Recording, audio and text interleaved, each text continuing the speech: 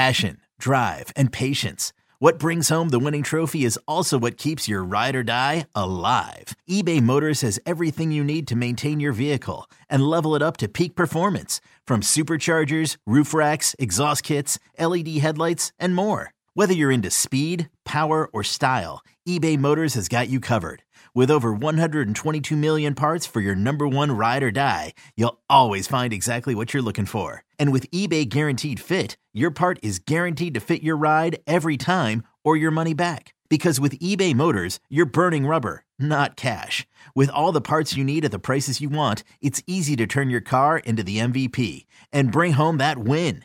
Keep your ride or die alive at ebaymotors.com. Eligible items only. Exclusions apply.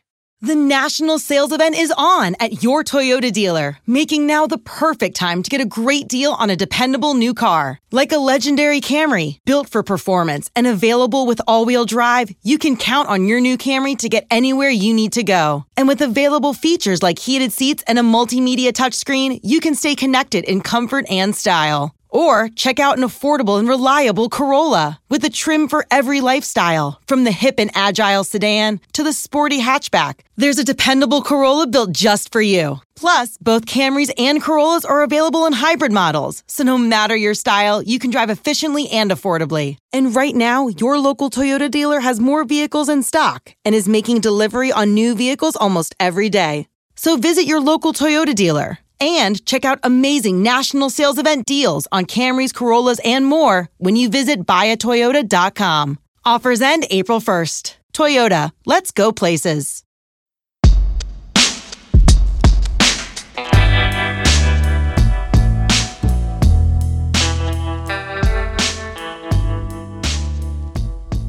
Welcome into the Husker247 Podcast. I'm Mike Schaefer, joined by Brian Christopherson here on Tuesday morning. Brian, you got your first glimpse at a post-practice with Matt Rule on Monday morning, bright and early, 8 a.m. Your thoughts on the first day of the Matt Rule spring era, if you will. Each era is going to get its own designation. Mm-hmm. You know, then we'll move into year two, and then at some point we'll just stop pretending like this is new. Yeah. Well, first off, it felt a little bit like the old days because we still do the interviews up in the concourse of the stadium, but that's about to change as they fix the new facility. But I think what stood out the first day was Matt Rule, I think, does a nice job so far, at least, of not letting the sewing circle get a hold of things and just like spin it around the state. And by that, I mean, like, he just comes out and says, Anthony Grant, yeah, he's suspended right now. He's got some day-to-day stuff. He's got to work it out. We'll see if he does. And I love that. I think it too often. This is just one example on day one. I understand, but I think around here, sometimes things have been let to sort of fester. You know, they sort of just sit in the wind and everybody makes what they will of it. And they said, I heard this or I heard that. And it's actually not near as big a deal when the head man just comes out and says, yeah, these are the guys who aren't here. These guys left the program. These guys weren't even here all semester, as in Chris Hickman and Tyreek Johnson. They haven't been around. They're no longer on the team. James Carney just left. He laid all that out.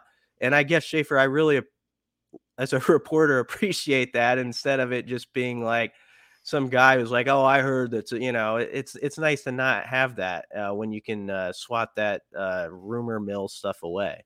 I like that you go with sewing circle as opposed to our cohort, Breichel Bruns, who refers to it as a knitting circle. I'm not sure. I honestly, I don't know that I know the biggest distinction between knitting and sewing, other than maybe, you know, one is more machine oriented with a sewing machine. Maybe is that a thing? I mean, or do you hand sew too? I don't know. These are the tough questions I'm willing to ask on this show. I shouldn't bring up a phrase like sewing circle if I can't give some detailed responses about what that represents, probably.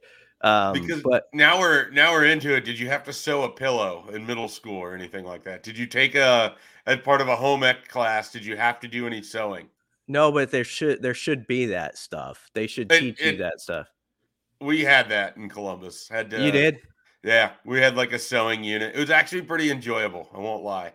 I made a pillow using fabric with like M&Ms on them. It was great. I don't know where that pillow is now. Did you have stuff like how to handle a 401k or like like you're balancing your checkbook, which maybe now is old fashioned, but yeah, we had a personal finance class that I took. Yeah. I don't know that I retained much of it. And then I wised up and married someone who's an accountant, so That's she smart. handles all of our finances, and I don't have to think about it. So that's what I learned in that class. Find someone smarter than you and attach yourself to them. No, that's probably the best life advice we could ever give on this show. So yeah, I mean, but I don't know. I don't know on the sewing circle. That I'd always heard sewing circle over knitting circle. I don't know where Brunts gets that from, but maybe his is more popular than mine, and I'm the one who's out there. I don't know. I've heard both now. I honestly didn't hear either before either of you had said them, but now they're both out there, and I'll have to choose, or maybe I'll find some other circle to throw out there the next time we're talking about a group of people who maybe gossip a little more frequently. But you know what I'm saying. Oh, I know 100% what you're saying. Around here, one thing gets a little bit of life, and it just takes off. It's a big game of telephone. Yeah, and sometimes it's right, sometimes it's not. And I'm not saying that the head coach or whomever should unveil everything that goes on inside their doors. I don't think they should. But I think for the specific cases we've seen so far, I like the way that it's coming from Rule and not other places. He's the one who's who's saying, yeah, this is what happened, and we'll see if he fixes it. And that, the nice thing about it, for some, Anthony Grant's behind the 8 ball now because they're talking up other running backs, and he's not out there this spring, and it's going to be tough. But the one thing I'd say is if you look at Rule's background, he's had cases like this. Robbie Anderson was an example, I believe, where he actually went home for a semester or something and came back and obviously made it to the NFL. And so he gives chances to guys to correct errors. And there's opportunity for these guys to fix it. Tommy Hill's also it's not in practice right now, he said. So we'll see where those storylines go, but it's sort of in their court, I think, to show they can fix it. Yeah, absolutely. I kind of, with that, it'll be interesting the first time there's some notable injury news, how that's handled too. Yeah.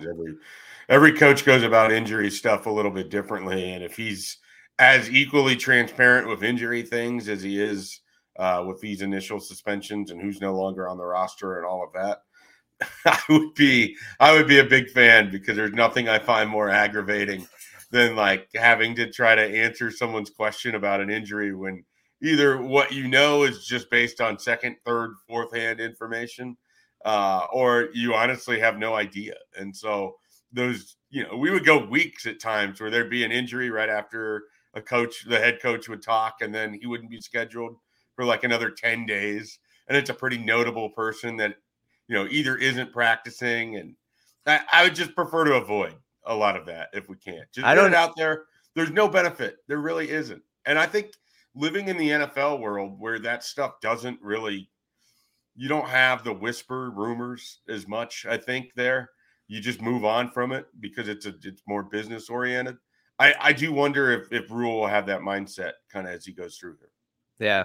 Well, and it's a waste of energy for coaches, I think, to try to worry about, okay, what's out there? What are we keeping from the, like playing this game where we're like, no, we can't say this publicly. And it's just, it's rabbit hunting, as I always say, like some of that stuff where you get caught up in things that don't matter. And it's just more useful to go out and say, this is what it is. I don't know if we ever even heard what Thomas Fidone's injury was last year from a coach. I don't think that ever was. It involved a leg, a knee, an ankle, a femur or whatever. I mean, it was almost like, yeah, maybe he'll be back in the summer. Like, that's the part that I absolutely hated. It's like, it might be back, maybe. Not from what we've heard. I don't think he'll be back in the summer, but yeah. So anyway, I like that. It's maybe not a big deal to the fans, but it was to me that the way he handled that. Yeah. Okay, so you did say there's some personnel news. Let's run through some of that. You mentioned some things here. Okay, who are the guys that are no longer on the roster? Tyreek Johnson, Chris Hickman, James Carney aren't on the roster. Hickman and Tyreek Johnson haven't been here since the start of the semester, so that wasn't really a surprise. It was just confirmation. Chris was obviously a Omaha lad who I think the last staff appreciated, but he had trouble putting on weight and sort of saw limited action and suffered a bunch of injuries. And there might have, this game takes a toll on you if you have too many injuries. Tyreek Johnson was one of those. Let's be honest, we hyped up pretty good when he committed because he came from Ohio State. He's a former 4-star, maybe 5-star at some point.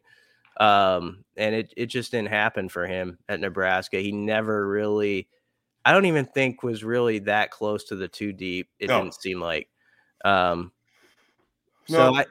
an example, Schaefer. I'll throw it to you of where it tells me to be cautious. Also, we have guys that are coming from big programs right now. We got to be not overdo it sometimes. Like just because he came from Alabama, Georgia, or Ohio State or Florida or whatever, that it's going to mean he's a starter right away. Yeah, I mean, I think it's definitely something to kind of keep in mind as we think about some of these kids that are coming from Georgia, and we've seen it recently. Obviously, Tyreek Johnson, Ohio State, some guys from Alabama. Just because you're coming from a top-end program doesn't necessarily mean that you're going to be a top-end contributor. And so Tyreek Johnson was a thing where, the last staff, I think, took the word of a player on the roster that the guy was going to be able to help. And, it just didn't work out that way. And so, I don't think any of these are overly surprising. James Carney, I think, of those, and that was the one where I think he just stepped away from the team here more recently. Mm-hmm. He had kind of a fascinating recruitment, where it seemed like it didn't necessarily look like Nebraska was going to offer, and then they finally came through. I'll be curious if he resurfaces playing college football anywhere else, but he had an uphill battle at the tight end spot that, added a couple names. That was the other part of the news that came out of yesterday. Is there's a couple new tight ends, and so one local tight end is out, and a new local tight end will take his place, and Jake Applegate potentially, and then Janiran Bonner is going to be a kind of a hybrid tight end look for him. So the tight end room, Bob Wager, he's going to have a lot of interesting pieces to kind of sort through. Not a lot of experience over there, but a lot of interesting pieces. Yeah, and I want to do a deeper dive story actually on Satterfield's sort of usage of tight ends in the past, because I think at South Carolina they had their share of injuries. This has been sort of spoken about generally, and he stacked a bunch of tight ends in different roles last year and had some success with it. And it's sort of like the defense. We always talk about the defensive hybrid guys, but I think this offense really loves those type of players. And in Bonner, they saw a guy like, man, he's got the frame. He's at two. I love that Rule too. Said the specific. He's 217 now. If we could get him to 222, so 222 is the big number. But he could be a tight end, receiver, even a tailback, somewhat in how they use those guys. And it sounded like the guys who switched sort of, I think, looked at the track record of this staff and said, you know what, they've had success with some guys doing this in the past. I'm the coach thinks I have a better chance to play this way. I'm going to listen, which is always a smart idea. Yeah, I am guilty of this with the tight end thing. I mean, I focus so much on what Rule did at Temple and at Baylor, and I do have to keep in mind, I mean, Marcus Satterfield has a different sort of setup when he was running things at South Carolina. And so what he might want to do is maybe different than what Rule had done in the past. And so that tight end position could have a different, look to it than what I sort of had locked into when you look at Baylor, where those guys were largely there to block. They were largely there to kind of set things up. I mean, their leading tight end had like 74 yards in their best season. So that is definitely one of those positions where I will be curious, Brian, what the usage kind of looks like. I will say I always get a little hesitant with position change stuff, because sometimes it just feels like you're just sort of trying to see if there's anything there for a guy. I mean, I think about, I'm going back a little bit, but Justin McGriff came here and he jumped multiple different positions. I already look at Brody Tagaloa and I kind of turn in my head a little bit because he went from a defensive end recruit to a tight end back to the defensive line. I don't, and he hasn't been healthy. I don't always know that it works, but it is generally intriguing. And one guy who isn't changing positions yet, but the conversation around him is what if he decides to change positions, is Heinrich Haarberg. And that is someone I'm very curious about. I think we're going to learn a lot about him this spring. We're going to learn about his future, I think, this spring as well. Yeah, and you were around him yesterday. It felt like in reading your story that he has, we always talk about fresh start, and we say that over and over again, but he really, I think, feels it, doesn't he, with this staff? Like this is a chance to hit the reset. I think he was pretty diplomatic about it, but I don't think he felt like he was in the plans at all for Mark Whipple. And I don't think he felt like he got a whole lot of work or a lot out of last fall. Just reading between the lines. Again, he didn't come out and say that. But this is someone who certainly he walked away from an early meeting with Matt Rule and Marcus Satterfield in believing those two want to develop him and they want him to at least try quarterback. And everybody agrees if maybe that depth chart is pretty stacked up, his athleticism is something they want to delve into a little bit more. So he's going to try quarterback. We'll see if that sticks. I wouldn't necessarily write him off of that. I mean, this is a guy, Brian, that when he was a high school recruit, was a really intriguing athlete. He's 6'5". He, I think, has the biggest, if not, right there with Jeff Sims and Richard Torres, one of the biggest arms on this team. Like he can absolutely light it up from an arm strength perspective. It's been sort of learning the playbook that I, had heard under at least Mario Verduzco that was holding him back a little bit. But I think there's certainly some interesting talent there. And if you're trying to develop a quarterback over the long term that maybe can provide a backup role for you, or you could have special packages with using that athleticism, I don't think Heinrich Haarberg necessarily has to change positions to get value out of him. But if you see someone that you think can develop as a linebacker or as a tight end, those are the two positions that make the most sense to me.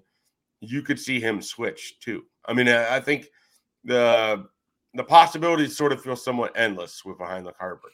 Yeah, and Satterfield said this his first time in front of the media. He likes QBs that can run a little bit. He likes to have at least, not that has to be your staple. That's been a big change for him. I think he kind of admitted like that was having that in the playbook.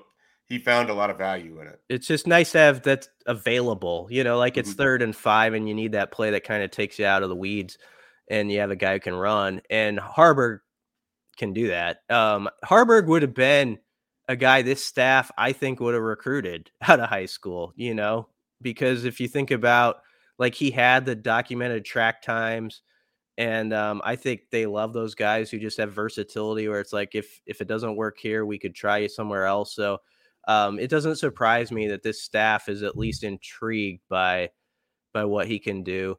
And again, a little bit different way of doing things. He comes up the first day of spring ball too, Schaefer, and does interviews, like that's, I mean, we're not talking about a guy who's played here really. But they're basing this off of who's done well in winter work, who's let's put some different guys out there. And that's kind of an interesting twist. Yeah. One of the things, Ethan Piper was out there too, and he talked about this.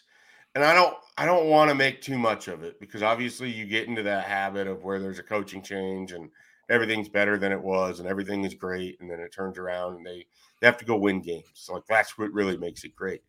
But Ethan Piper kind of talked about how the way they approached off season this year versus what he had in the past, and Haarberg sort of backed this statement up. He found more fun and joy in that competition in what they were doing and felt like there was more of a purpose to it. I found that really sort of interesting from a guy in Ethan Piper that you wouldn't necessarily think it. It wouldn't be one of the first probably 10 names off your sheet, but he's a really intriguing piece this spring because if he can kind of lock down a spot on the interior and this is a guy with multiple seasons of starting experience, it could change the way that offensive line sort of looks too. And so I thought it was notable that he was one of the first guys out there.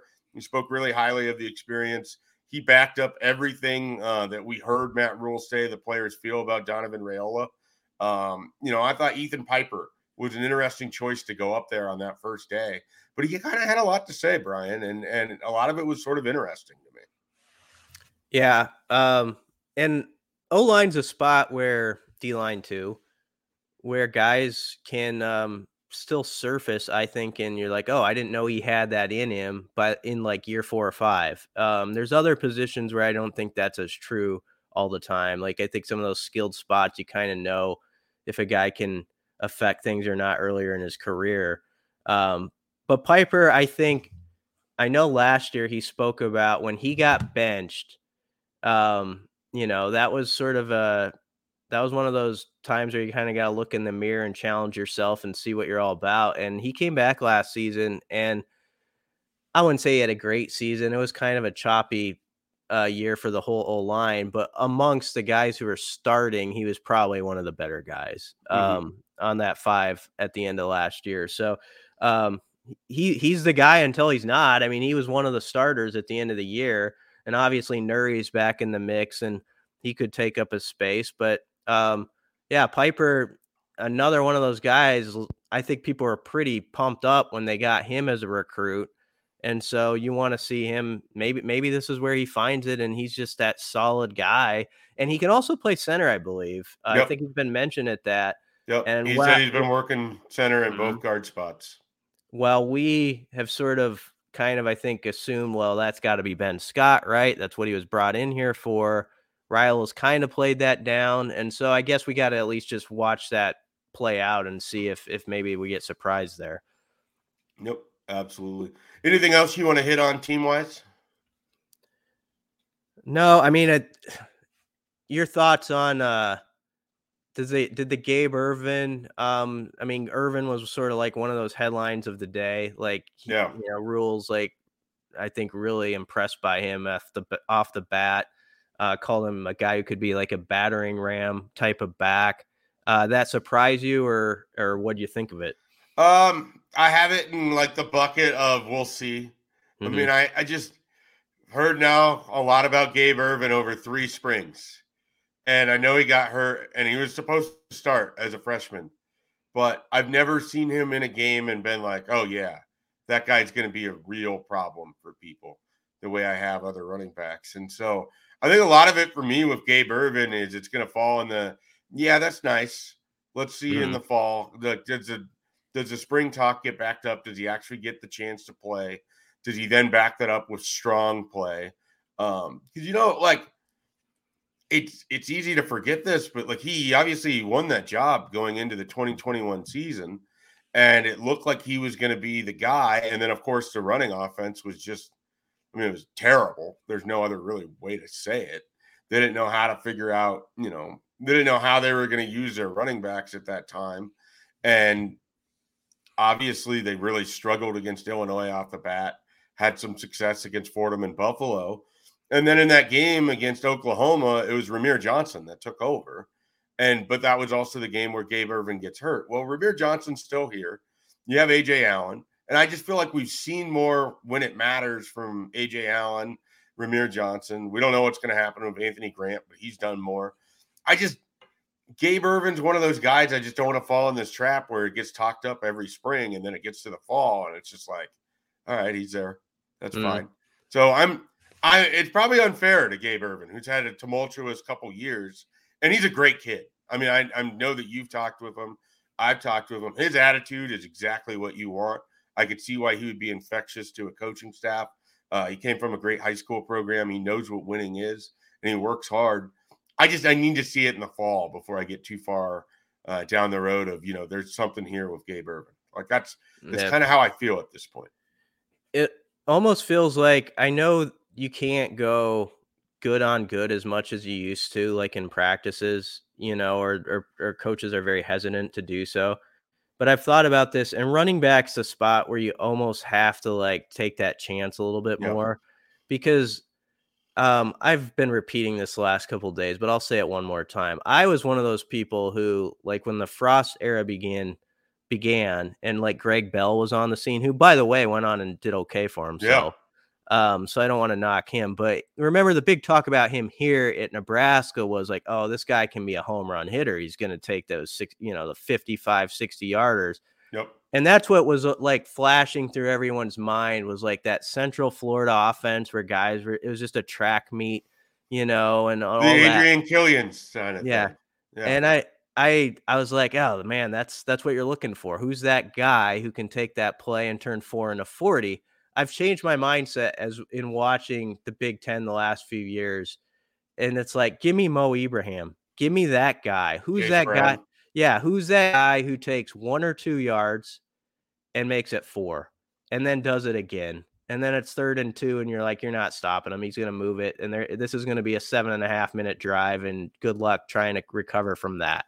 So somehow, some way, it's about finding out who's the best amongst these backs, to me, of getting 1 or 2 extra yards, like most every carry, where they're always getting north-south. And that's what Anthony Grant, even if he were here, would have to prove, because he was very good at the explosive stuff. But then when it got to the grind, it was too much east-west and it wasn't playing very well. So I don't know. Maybe Irvins has that. AJ Allen, of course, we want to see have an opportunity with that because he seems like he could be. But Irvin's actually a bigger back than AJ. AJ is a big guy. He's a big guy. Yeah. AJ's not as like big a listing as I was thinking. Like he's only like 185 or so, but he seems bigger. But anyway, that'll be that's where my head is at with running backs. That's for like the 50th year in a row. It's a deep position room and kind of a fun position room because you got a lot in there. I mean, all 4 of those guys at one point could have laid claim to being the guy. Anthony Grant had a great start to last season. Gabe Ervin was the supposed starter, or was the starter for the start of 2021. Ramir Johnson had the best game against Michigan, a college football playoff team in 2021, and then went on a milk carton in 2022. And AJ Allen flashed immense potential in his 4 games. So there's a lot there. I mean, that's going to be a really competitive thing. And I am really curious, what that's going to look like for EJ Barthel, who also really likes Quentin Ives, who will be joining the team, in the summer. And so they didn't go into the portal, and it makes a ton of sense why. And I also think Anthony Grant not being there, that's going to hurt him a lot. I mean, you let these guys get out in front of you, it's going to be pretty hard to win that back, I suspect. Yeah, I would guess so. And your teammates, you got to win their respect back too, because I think we can connect the dots. A few weeks ago, Rule was at the press conference and he was talking about picking for those team competitions, and you get the sense maybe that was Anthony, the one starter who is Mr. Irrelevant, which the term for the last pick, and that's because you gotta be there. You gotta be there for your teammates and those things off the field too. So it is going to be tough. Emmett Johnson's another guy. Well, we don't know a lot about from last year, so maybe he makes a claim this spring. But it's pretty wide open at that spot, I would say. No doubt about it. All right, Brian, we're going to take a break. When we come back, we'll dive into some recruiting. Nebraska had some visitors on campus on Monday. They got a visitor on campus today. You may or may not know this, Brian. They're expected to have a couple visitors on campus over the weekend, just a few. Okay. So we're gonna dive into some recruiting talk when we return here on the Husker247 Podcast. Old Man Winter here. If I had it my way, it would stay winter all year long. Short days, wind chill, black ice, and a good polar vortex. Oh, heaven. Wait, is it getting warm in here? Your cold snap is over, Old Man Winter. Spring has arrived. Spring. long. Spring is here, which means it's the perfect time to get away in the Hyundai you've always wanted. Visit the Hyundai Getaway Sales Event, where you can get great deals on all of our award-winning Hyundai models, like the tech-filled Tucson and Kona, as well as the spacious Palisade. Enjoy wherever you go with the peace of mind that comes with America's best warranty and 3 years or 36,000 miles of complimentary maintenance. But hurry in, these deals won't last. Add more joy to your journey at the Hyundai Getaway Sales Event. Now get 0% APR or up to $1,500 bonus cash on the Hyundai Tucson. Now, during the Hyundai Getaway Sales Event. Offers end soon. Call 562-314-4603 for details. Hey, it's Kaylee Cuoco for Priceline. Ready to go to your happy place for a happy price? Well, why didn't you say so? Just download the Priceline app right now and save up to 60% on hotels. So whether it's Cousin Kevin's Kazoo Concert in Kansas City, go Kevin, or Becky's Bachelorette Bash in Bermuda, you never have to miss a trip ever again. So download the Priceline app today. Your savings are waiting. Go to your happy place for a happy price. Go to your happy price, Priceline. It's recruiting time.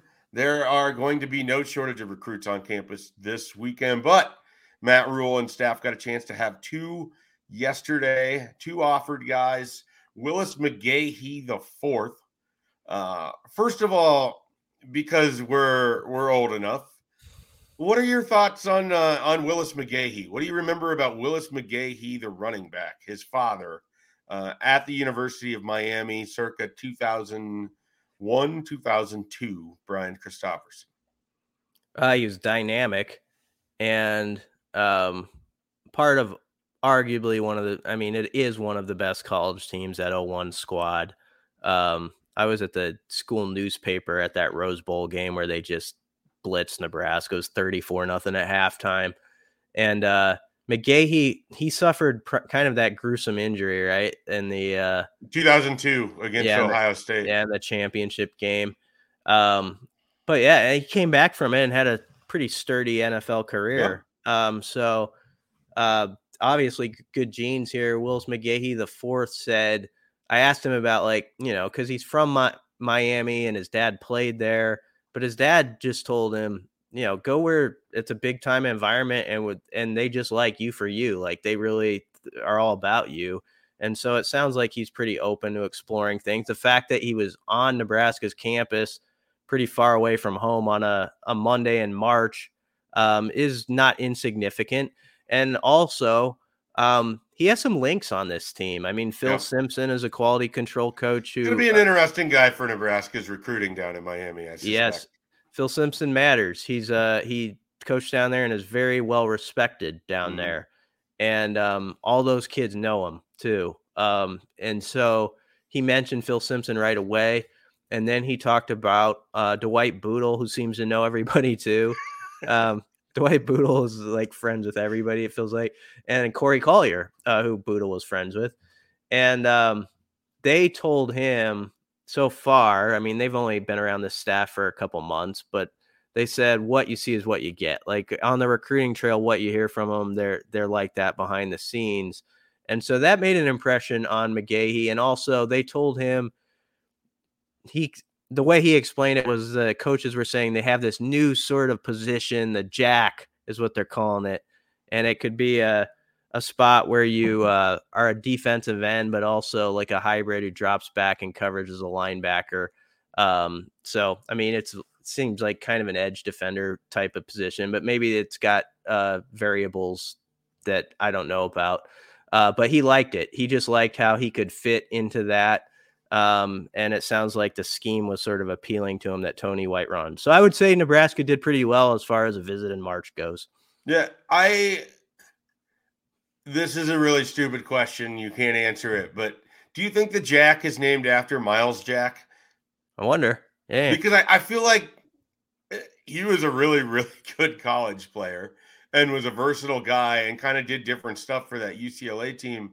And I swear that this Jack position, which we now all sort of know by just like the way that you know football terms by just being around it, I feel like it didn't exist pre-Miles Jack.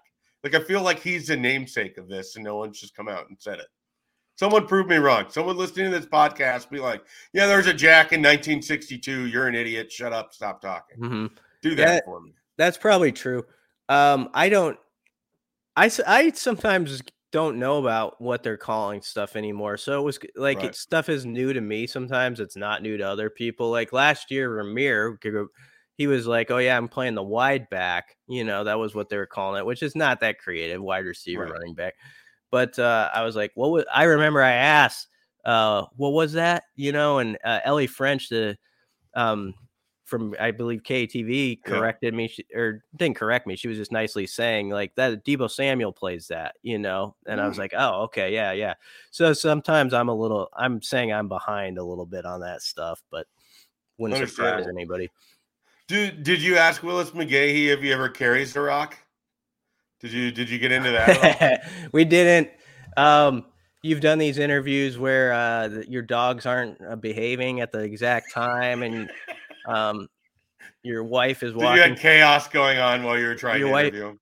Your wife is walking through the door, and you're walking outside into a wind tunnel to do the interview. So that's sort of how my interview went with Willis McGahee IV, which I apologize for. Okay. So we didn't get into some of the deeper dive stuff I might have liked to regularly. Yeah, well, I wanted to know if there was real Miles Jack potential there. Like he could also just randomly end up at running back at a play and house that thing from 84 yards out. Okay. All right, so Willis McGahee was one. Caden Massey, an offensive lineman from Kansas, big guy, 6'8", came out, visited Nebraska as well. We both talked to him. What did you think? What did you think of Caden Massey's visit to Lincoln? Based on what he told you, he just got a lot of information and he liked it. I mean, it was more beyond the football stuff. I think he's really interested in just the whole university package. What is this like for me as a college student? And I think they did a good job of presenting. These are all the different avenues you could take here. He also mentioned that he was really impressed with Rule's first practice and that just the organization of it. And it didn't seem like a staff's first practice. Beyond that, I mean, he's a really interesting prospect because he plays 8-man. So it's hard sometimes to evaluate that. Get your arms around it. What does that mean to the next level? But he's done well enough that he has 9 FBS offers, and they're all pretty good ones, like Midwest schools. I mean, he's got some things to think about. So, and he's visited Nebraska before. He was here in a game day last year, but he just wanted to meet the new staff and see what the new Nebraska, as he said, is like. And so I think they're off to a good start with him. But he's definitely, Kansas and Kansas State are in the mix too, and that's home state school. So we'll see how that goes. Yeah, he's actually at Kansas State today, and then he's got Oklahoma Saturday. He'll be at Kansas next week and Oklahoma State, and then he's also trying to get to Iowa. So kind of speaking to your point, some interesting Midwest teams that are looking at this 6'8" offensive lineman playing 8-man football, and they're certainly keeping him on the radar. And so he's going to be a pretty busy guy with visits. He kind of, when I talked with him, we sort of hit on his thoughts on the coaching staff. And he seemed like he really liked Matt Rule and his interaction with him.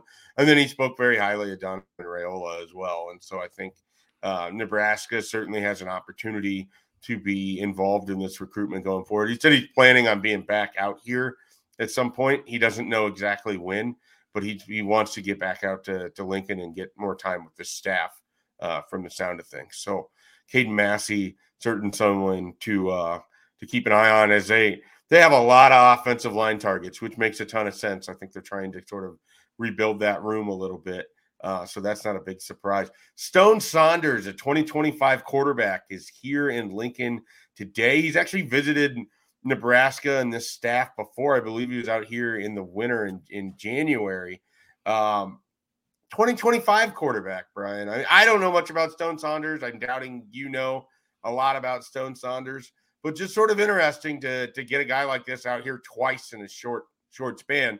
Believe he's out east, right? So it could be some of those connections for them. Yeah, it's Nebraska could be a favorite here to me. Just the way, I mean, obviously the fact that he's coming back and in the interviews he's done, So yeah, you always got to keep looking a couple years down the road. And I know Rule's kind of old school because he's talked about, like, if he had his druthers, recruiting would be more like back in the day where you could watch guys senior film and all that. But you have to say that him and his staff, even if that's what they would prefer, are showing that they do a nice job with the landscape as it is, and, like, staying a couple skips ahead.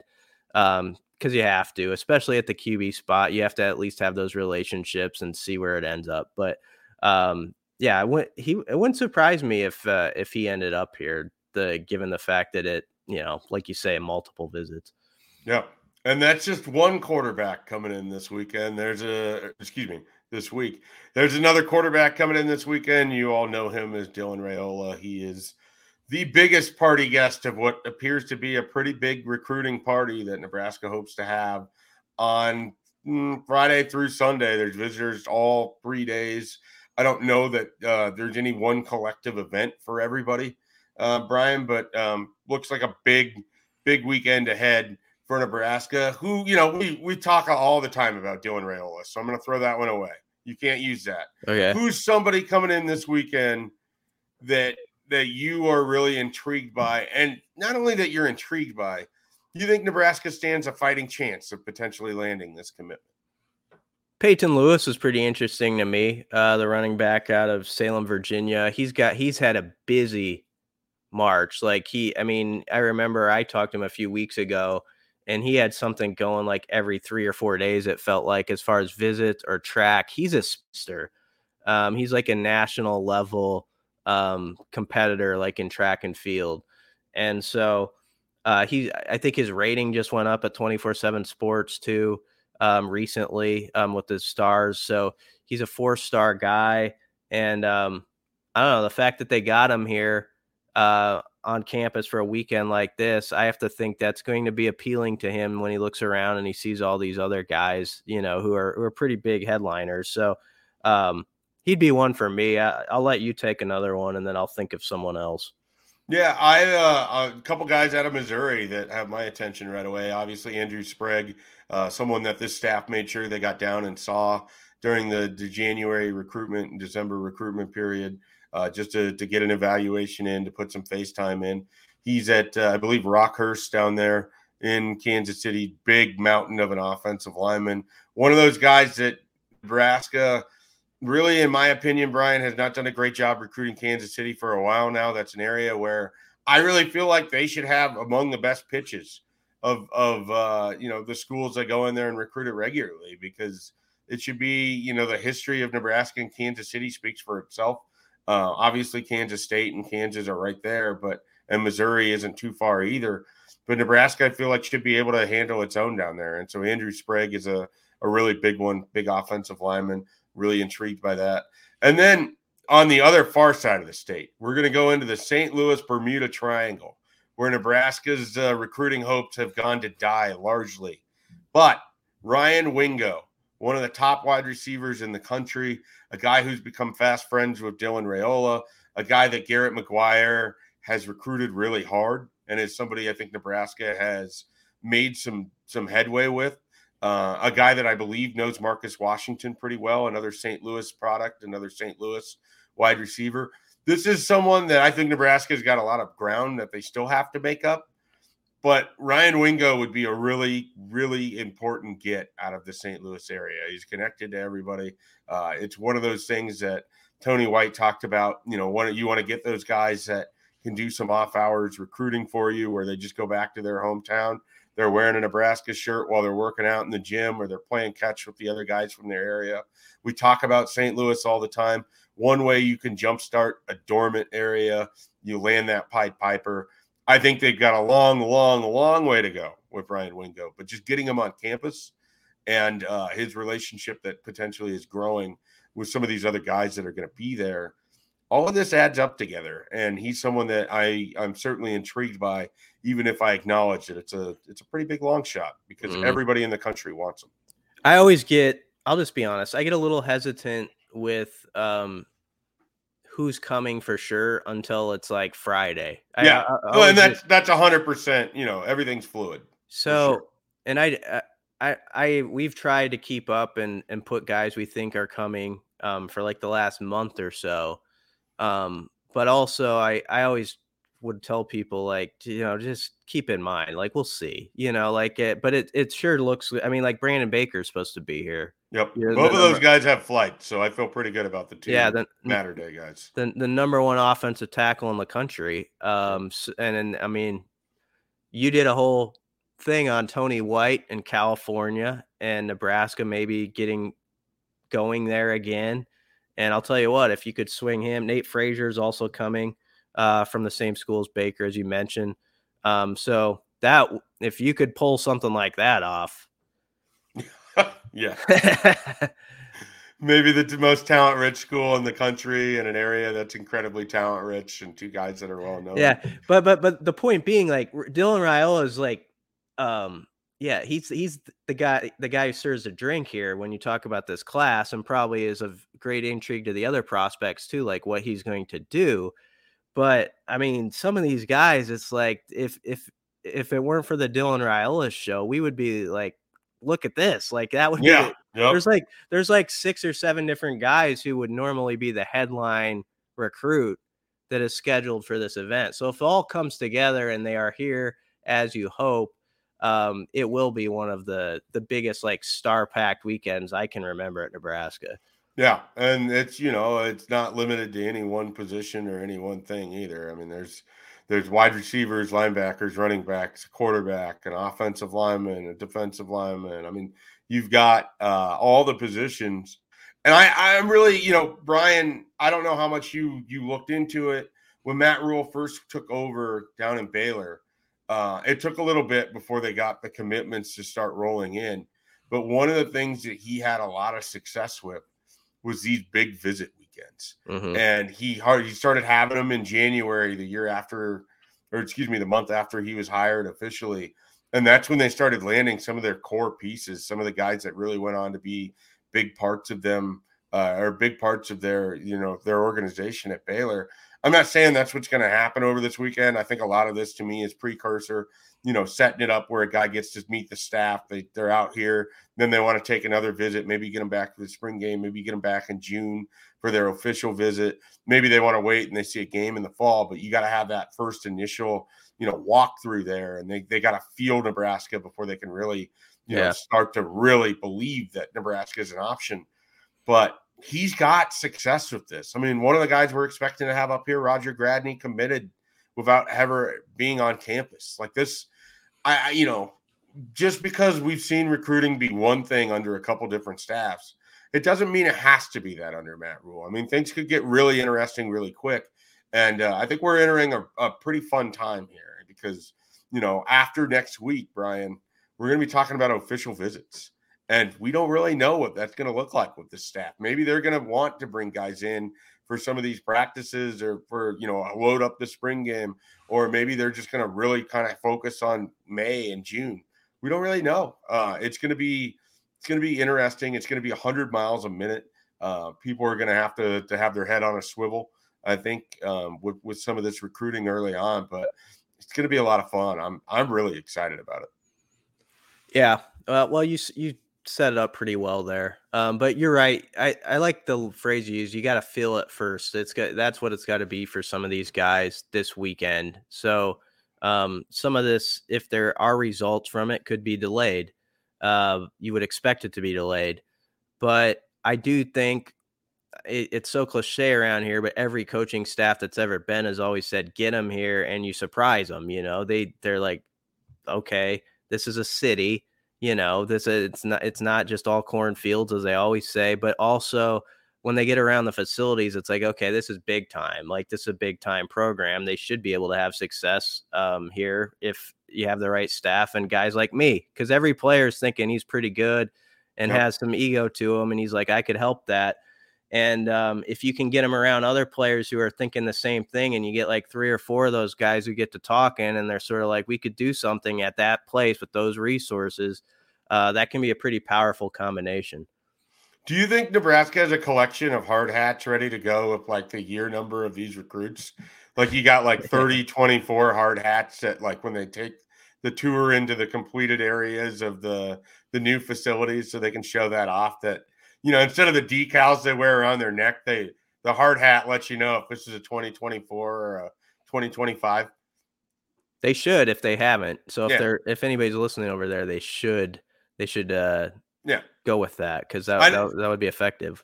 They're not allowed to give gifts, but if they could, sending a kid back with his own custom Nebraska hard hat from the facilities that are going to be built, that works as a great symbol, because Nebraska's building something here. That would be pretty good. Could a kid accidentally forget that he had his hard hat on and just walk off, and it's not a gift? There's definitely some times that some guys forget that they're wearing Nebraska gear when they leave campus. But I've heard that from some of the recruiting staffers. I feel like the hard hat is going to be a little bit more noticeable than if you're trying to roll out of there with a Nebraska hoodie. I speak as someone who's not connected with the program, by the way. So anyway, but yeah, that would be a sweet gift if you could have it. That'd be sweet to have on the desk, your own little. If you had a collection of hard hats of all the Big Ten schools, maybe that'd be pretty good. Maybe we need to get a graphic made for our recruiting stuff, and it's just this Nebraska hard hat, because everything's under construction right now. Yeah. And then we can just run that when we have great recruiting content. It feels like there's been several Husker posters over the years too, where guys have been in hard hats, and some more flattering than others. There've been a couple that with some O-lines where you wish those posters hadn't been made, probably. At least one I can think of, but well, hey, it's like road construction. It happens pretty frequently around here. So you just gotta be prepared for it. All right. We'll have plenty of content. Obviously, we'll be covering these visits as they happen. Pro Day on Wednesday. Oh, yeah. Before we leave, what, if anything, are you looking for out of Pro Day, Brian? Well, assuming everyone's there that I would guess is there. Garrett Nelson's a big story. Yep. What he does since he wasn't invited to the combine. Caleb Tanner, to me, is an interesting story. Oh, that's an interesting one. Yeah, I kind of forgot about Caleb Tanner. Yeah, because I wonder if he could find at Nebraska. He was maybe sort of always kind of lost in his position slightly, he was playing up a level, I thought. I wonder if an NFL team could really see something in him. So probably those two guys jump out to me the most. I might be forgetting someone. That's how it always happens with Pro Day. You kind of lose track of okay, yeah, that guy has a fighting shot too. And once in a while, there'll be a guy you weren't even thinking about. Marcus Mendoza. Yeah, who is sort of a fun story for the day. Or we've seen this. I don't know that this will happen this year, but we've seen this with O-linemen for Nebraska. Zach Sterup was an example of a guy who did not have maybe the career that some people envisioned for him at Nebraska, but he had great size. And when, teams looked at him, they're like, that could be a guy that is at least on the fringe of your O-line group in the NFL, where he could be useful and play different positions. So there are sometimes surprises, but I hope Garrett does well, and obviously Caleb, because I think those are guys who they should at least get a shot with a team in a camp and then see where it goes. Wouldn't surprise me if Caleb Tanner could carve out some kind of special teams thing as a linebacker either. It's a guy that, with that athleticism, getting him on coverage units and return units, seems like something he would be able to help with. All right, let's go ahead and end this thing up. As always, be sure to check out Husker247.com. Plenty of coverage on everything going on. More practice coverage coming Thursday. I believe we get our first look at things. They're letting us in the building a little bit early. We get a walk around. You'll have your movie camera that you make your great videos with that we get every year. The practice footage that always comes through for us. Ang Lee, as Bruntz likes to call you, of Husker 24/7. Bruntz will have us scurrying around writing all the numbers down in case there's anybody that isn't showing up, and then we'll get handed a roster and it'll have made our exercise fruitless. This happens every year. What else will happen with the first visibility? There'll be overreaction to somebody doing something by someone. No, that never happened. Hopefully not us. It's not ever been a time where someone got first team reps as a quarterback, and that led to a very definitive statement about who the starter is going to be weeks before the season. Mm-hmm. Never happened, Brian. Yeah. You're making it up. All right. Well, with all of that, we'll leave you. Be sure to check out Husker247. We'll be back with another podcast later this week. For Brian Christopherson, I'm Mike Schaefer. We'll catch you later. Explore the weaponization of rap lyrics in the criminal justice system in the new documentary, As We Speak, Rap Music on Trial. Now streaming exclusively on Paramount+. Head to ParamountPlus.com to try it free. Terms apply.